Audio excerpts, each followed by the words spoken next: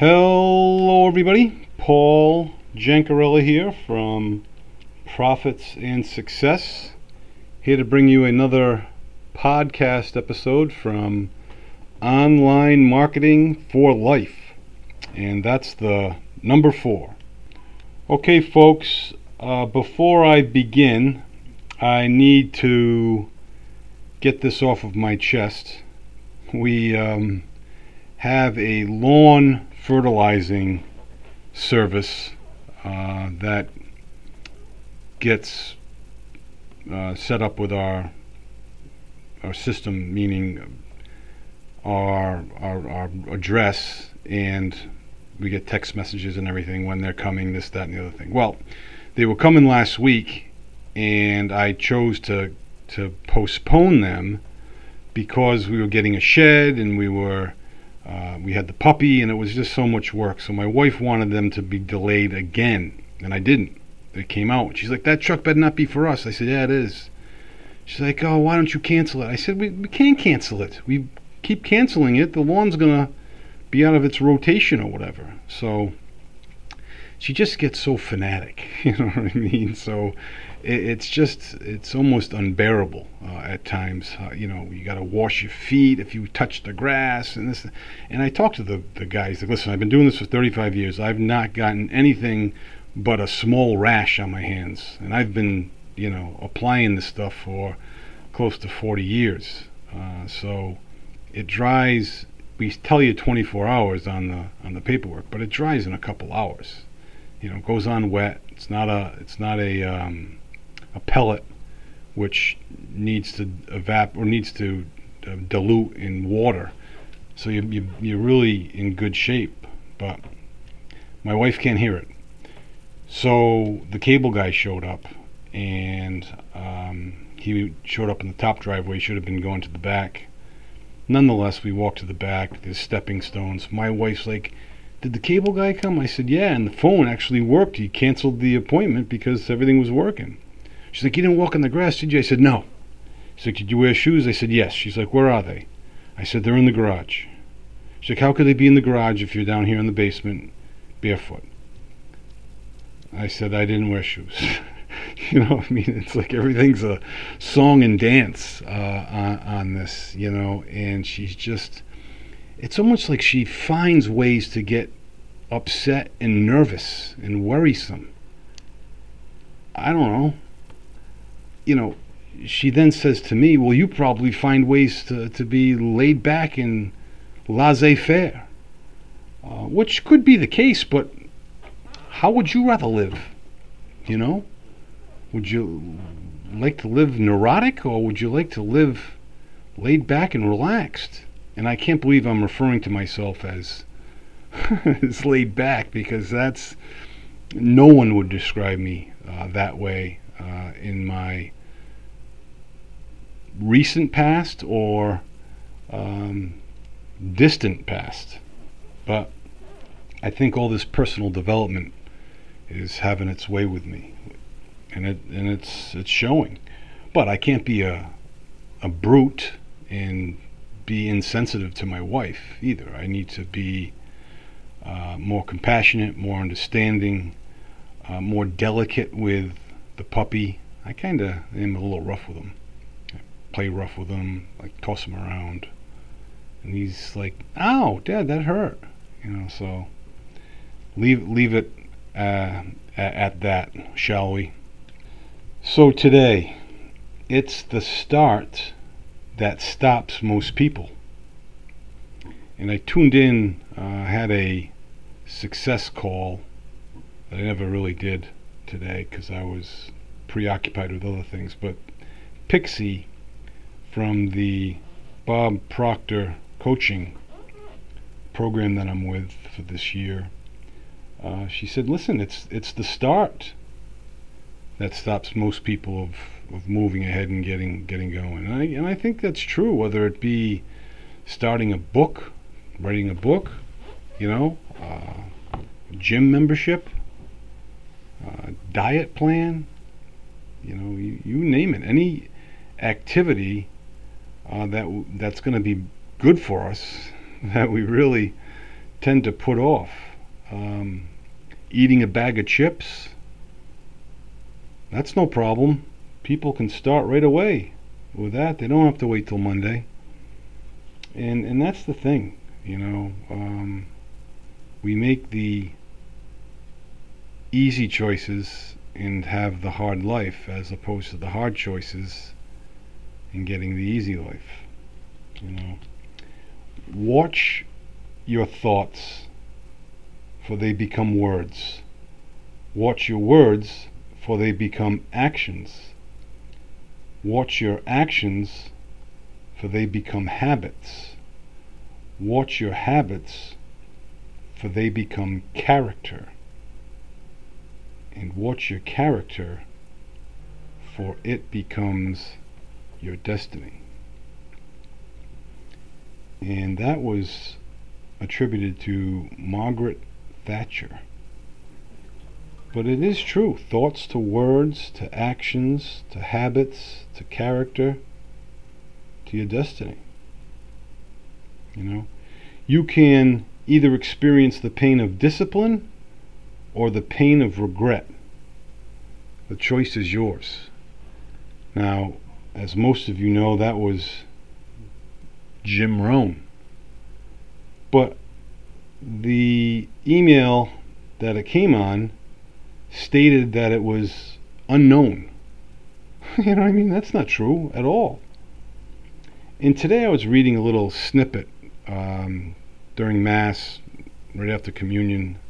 There's like a little summary of a reflection of the readings. And one of the last sentences struck me. It said, "Lord, grace me with the wisdom to discern your will in my life's journey." Now, how potent is that? Grace me with the wisdom. We need that wisdom, that knowledge, that understanding, the education of it all. We need that wisdom to discern your will. In other words, to discern, to understand, to know, to go toward, to attain what you want from us in our life's journey. Just so eloquently put right there. And that was Amy Wellborn was the author of that. And the key to success is to start before you are ready. And is that not the truth? Just what we spoke about at the beginning here. It's the start that stops most people. Well, this here is the key to success, is the start. Is to start before you are ready. That was Marie Forleo. But it's so true when it comes to achievement and achieving. It's getting after it as soon as you can. Not being neurotic, not being overzealous, but really just going after it consistently, chipping away day in and day out. And that's what success is. Putting in the hard work, but not being exasperated by it all. So, my hunger is not for success. It is for excellence. Because when you attain excellence, success just naturally follows. And how true that is. And that was from Coach K of the Duke basketball team, Mike Krzyzewski.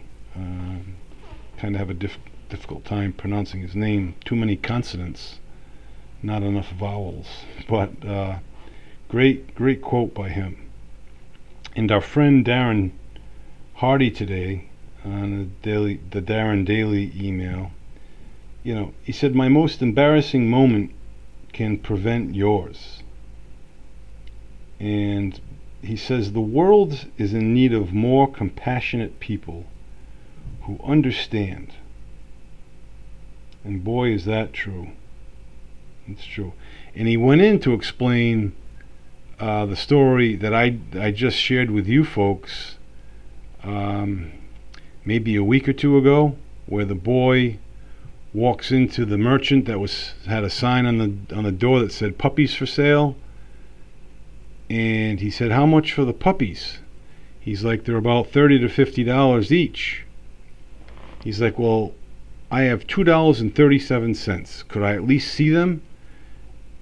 And the puppy owner, the merchant, said fine, and he called out Lady, and Lady came prancing out with all these little puppies following her, but there was one little puppy straggling behind, kind of limping. And he said, "What's happened with this puppy? What's wrong?" He's like, "The vet told us that puppy was born without a socket in its hip, so he'll have lifelong limping, and he'll be a bit slow on the go, so to speak." And the boy says, "Well, I want that dog." And the store owner said, "You don't want that dog. That dog's not suitable for a young boy such as yourself. He's not going to be able to jump and play like the other puppies do.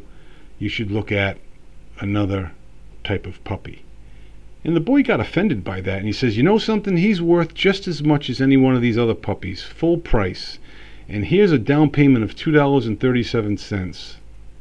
And I will come in every month and pay 50 cents toward the balance." And the owner was like, "Listen, I'll give you the dog. He's not in any good shape at all." And the boy was angry. And he said, "No, I'm paying full price for that dog." And the store owner said, "Fine, but why?" And he pulled up his pant leg and showed him that he had a crippled left leg that was secured by two metal braces. And he said, "I'm just like this puppy dog. I can't run too fast or jump too high, so I think I'll make good company for this puppy." And the owner was a bit embarrassed and apologized to the boy. And legend has it, the boy and the dog grew up to be able to run and jump, because both of them were miraculously healed. So Darren's saying, don't judge others, and operate with more compassion and understanding. That's the key. We want to operate with more compassion and understanding, and less judging of others. Sometimes people have more understanding of our feelings than we do of theirs. And that's so very true. And we tend to be more compassionate sometimes of strangers than our own families. I'll go out of my way to help someone that needs a ride or a meal, but am I the first one to take care of my children and my wife, for that matter?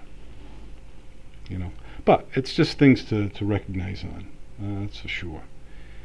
And I guess I'll finish up with the story of the old carpenter.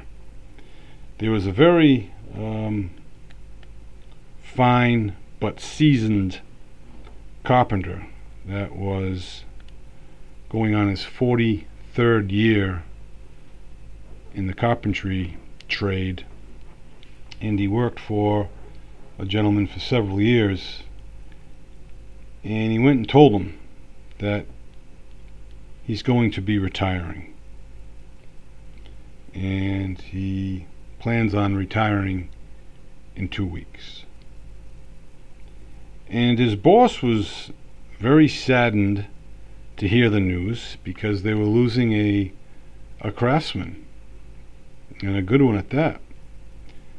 But he accepted his resignation or retirement, whatever you want to say. But he said, "Could you promise me one thing? Could you build me just one more house?"